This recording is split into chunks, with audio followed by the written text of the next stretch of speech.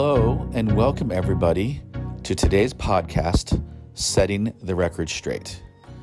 My name is Jonathan Lee. I am the president of the Financial Education Partnership and the founder of the Foundation for Financial Education. Today, we are going to be talking about how to choose a financial advisor. It's not going to take long for us to understand why the title of this podcast series is called Setting the Record Straight. Unfortunately, the number one place by far that people go to for information and advice is the internet. And so let's start off today's podcast by assuming that you will have already gone to the internet or will do so after you listen to this podcast and Google how to choose a financial advisor. I suggest everybody do this at some point because what you will immediately see is an entire page of just advertisements, right? There's advertisements for people who are selling you their financial services, that are selling you on how to choose one of their financial advisors, or trying to sell you on a service on how to vet financial advisors, which of course are just a bunch of financial advisors who've paid these people a fee to endorse them or recommend them. So how do we sort through all of this misinformation and really savvy marketing when really what we're trying to do is trying to make good decisions for our family situation? Well, first of all, my background as a financial advisor back in the 90s came all the way from New York City when I was one of the youngest financial advisors in the country through Metropolitan Securities. And back in those days, we were all just trained to sell investments and different types of financial products. And even though we called ourselves either financial planners or financial advisors, we just simply had to have a license in order to sell financial products. Nowadays, things are a little bit different. People can give advice without licenses to sell financial products simply with different designations. And of course, many people have designations as well as licenses. The other thing that has evolved over time is that the walls have come down and the regulation has changed so that now different types of professionals can be financial advisors and sell financial products, i.e. CPAs and other types of professionals, without it being a conflict of interest. So there's designations and there's licenses. But for the most part, we feel like the most important part of choosing a relationship with any type of financial professional is knowing about that person's background, having them share their philosophy with you, and then making sure that is a fit for you and your family. Because it doesn't matter how much somebody knows or how much experience they have if their thoughts and philosophies and ideas do not align with your own. There's also a very common misconception because we do get asked this question all the time. Are you a fiduciary, or what is a fiduciary? And that is a topic that I think is very, very commonly misunderstood.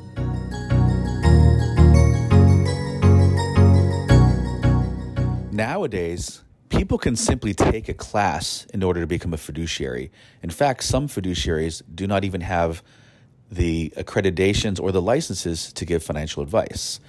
The general rule of thumb for a fiduciary relationship is one must put the client's best interests ahead of their own.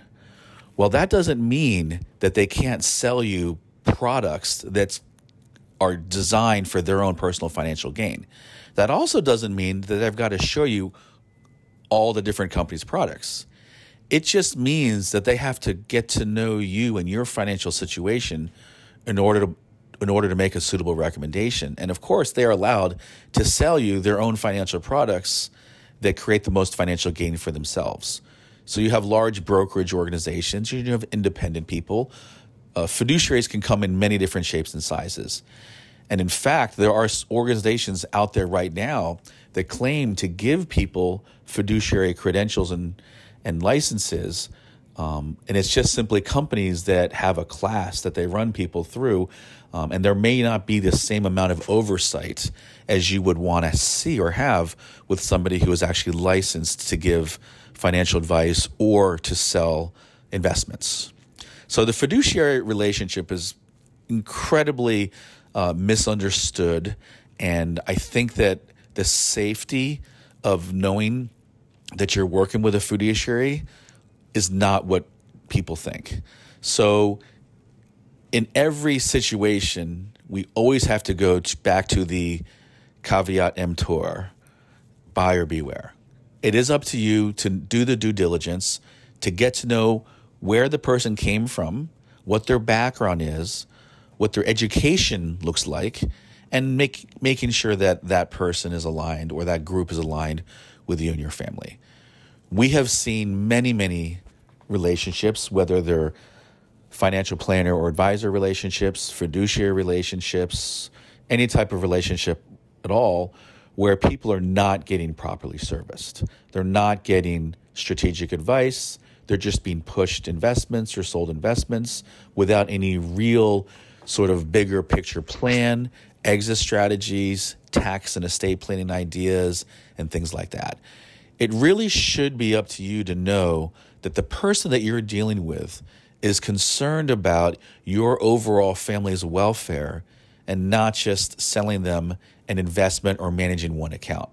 For a true financial planner, financial advisor, or any type of relationship you would like to have with any type of financial professional, the first key is to understand that they should be well-versed in the macroeconomic model of money. They should understand how money works.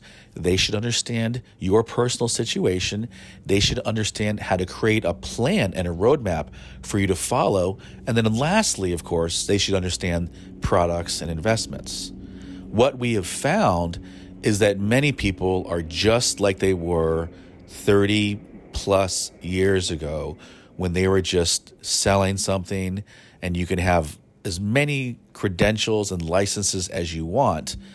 Until that person has a genuine interest in making sure that you develop a plan, long-term, strategic, to include tax, estate planning, elder planning, transition planning, all these other types of things, then we would probably say that you are dealing with somebody who is not the type of relationship that most people are looking for.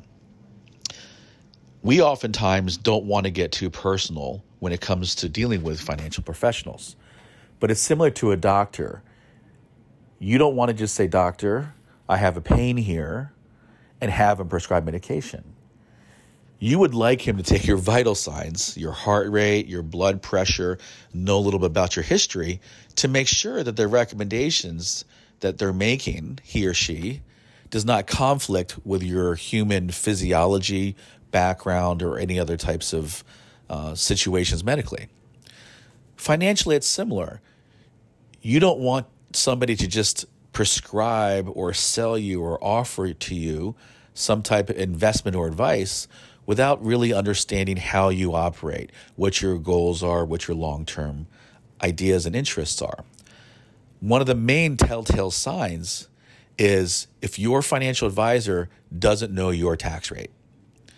If that financial advisor does not know your tax rate, how can they possibly be giving you advice on your money, your exit strategies, when to pull money out, how much to pull out, and what order to pull out, what's your retirement date?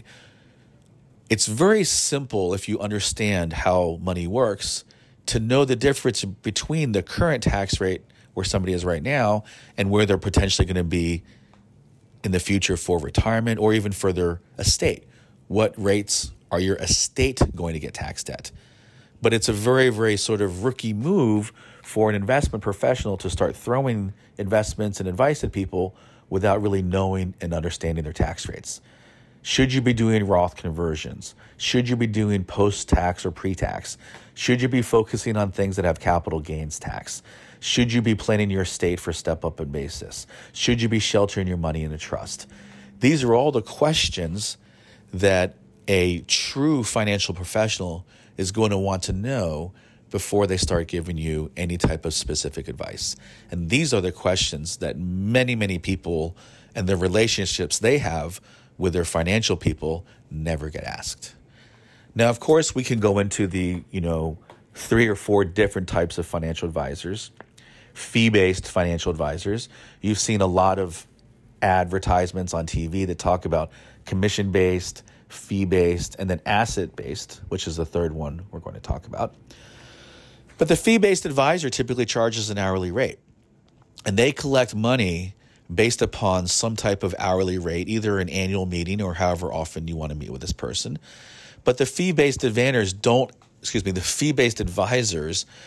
have a vested interest in how you do, right? If you do really, really well, that's fine with them. If you don't do well, that's fine with them too, because they collect money in the fee. They have no vested interest. So do you want to have a long-term relationship with somebody that basically collects the fee no matter what? And I think that's an important question to ask yourself. The second type of advisor is the commission-based advisor. So they need to sell you a financial product in order to make money. If you don't buy their financial product, they don't make any money. And of course, they're usually going to be selling you a certain type of, or maybe even a few different products that they are well versed in, and maybe it makes them the most amount of money. But obviously you want to be wary of people that only do commission-based investing. The third is called asset-based. This is one of the ones that seems a certain way on the surface, but may end up being a little bit different once we dig a little deeper. This is the ones where you've seen the advertisements on TV that say, we only do better when you do better, and so on and so forth. The asset-based have pros and cons, but the idea is they typically collect their fee no matter what. So if they make you money, yeah, absolutely, they make a little bit more money. But if they lose your money, believe it or not, they still make a whole bunch of money. So they're making money no matter what. A lot of people don't really benefit from those types of relationships like they should. Because again, it's financial incentive. If the person knows all they've got to do is keep your money, whether the market goes up, down, or sideways, as long as they keep your money, they're patting their pockets. That might not be the relationship that people necessarily want. And we don't really see a ton of value in those people during flat markets or down markets because they're collecting their money. And then, of course, when the market does really, really well, we think, oh, gee, our guy is doing a fantastic, or gal is doing a fantastic job for us, when in reality, you would have made money anywhere, right? When the markets go up, you would have really made money anywhere. So what's more important than really understanding and focusing in on the difference between fee-based, commission-based, and asset-based, we strongly recommend that you get to know an organization or an individual that really has tremendous amount of experience, a really, really good background, and a clear and concise philosophy that you believe in and that you believe will be there with you throughout your retirement life. So we can talk about many different aspects of how to choose a financial advisor, but we really want everybody to think today about the key factor, which is the relationship. You don't need a financial advisor to buy an investment. You can buy those on your own. So the true value comes from, are these people experienced enough and knowledgeable enough to know that a plan needs to be created that's going to work in many different circumstances, not just if the market goes up. So taxes go up, inflation goes up, medical emergencies arise, people live too long. The relationship that we want to consider forging is with people that have the knowledge to make plans work through all these different situations. It's sexy and exciting to talk about the stock market, but so little control is driven by the financial person who sells you an investment in the stock market. There's way more control and leverage that you can gain by somebody with a knowledge of how money works. They can create a plan that you can follow that will work in many different market environments and has the experience and the knowledge to help you pivot in case something goes wrong. So hopefully you enjoyed today's podcast. Hopefully it got you thinking. My name is Jonathan Lee, and I'm here to set the record straight. Thank you.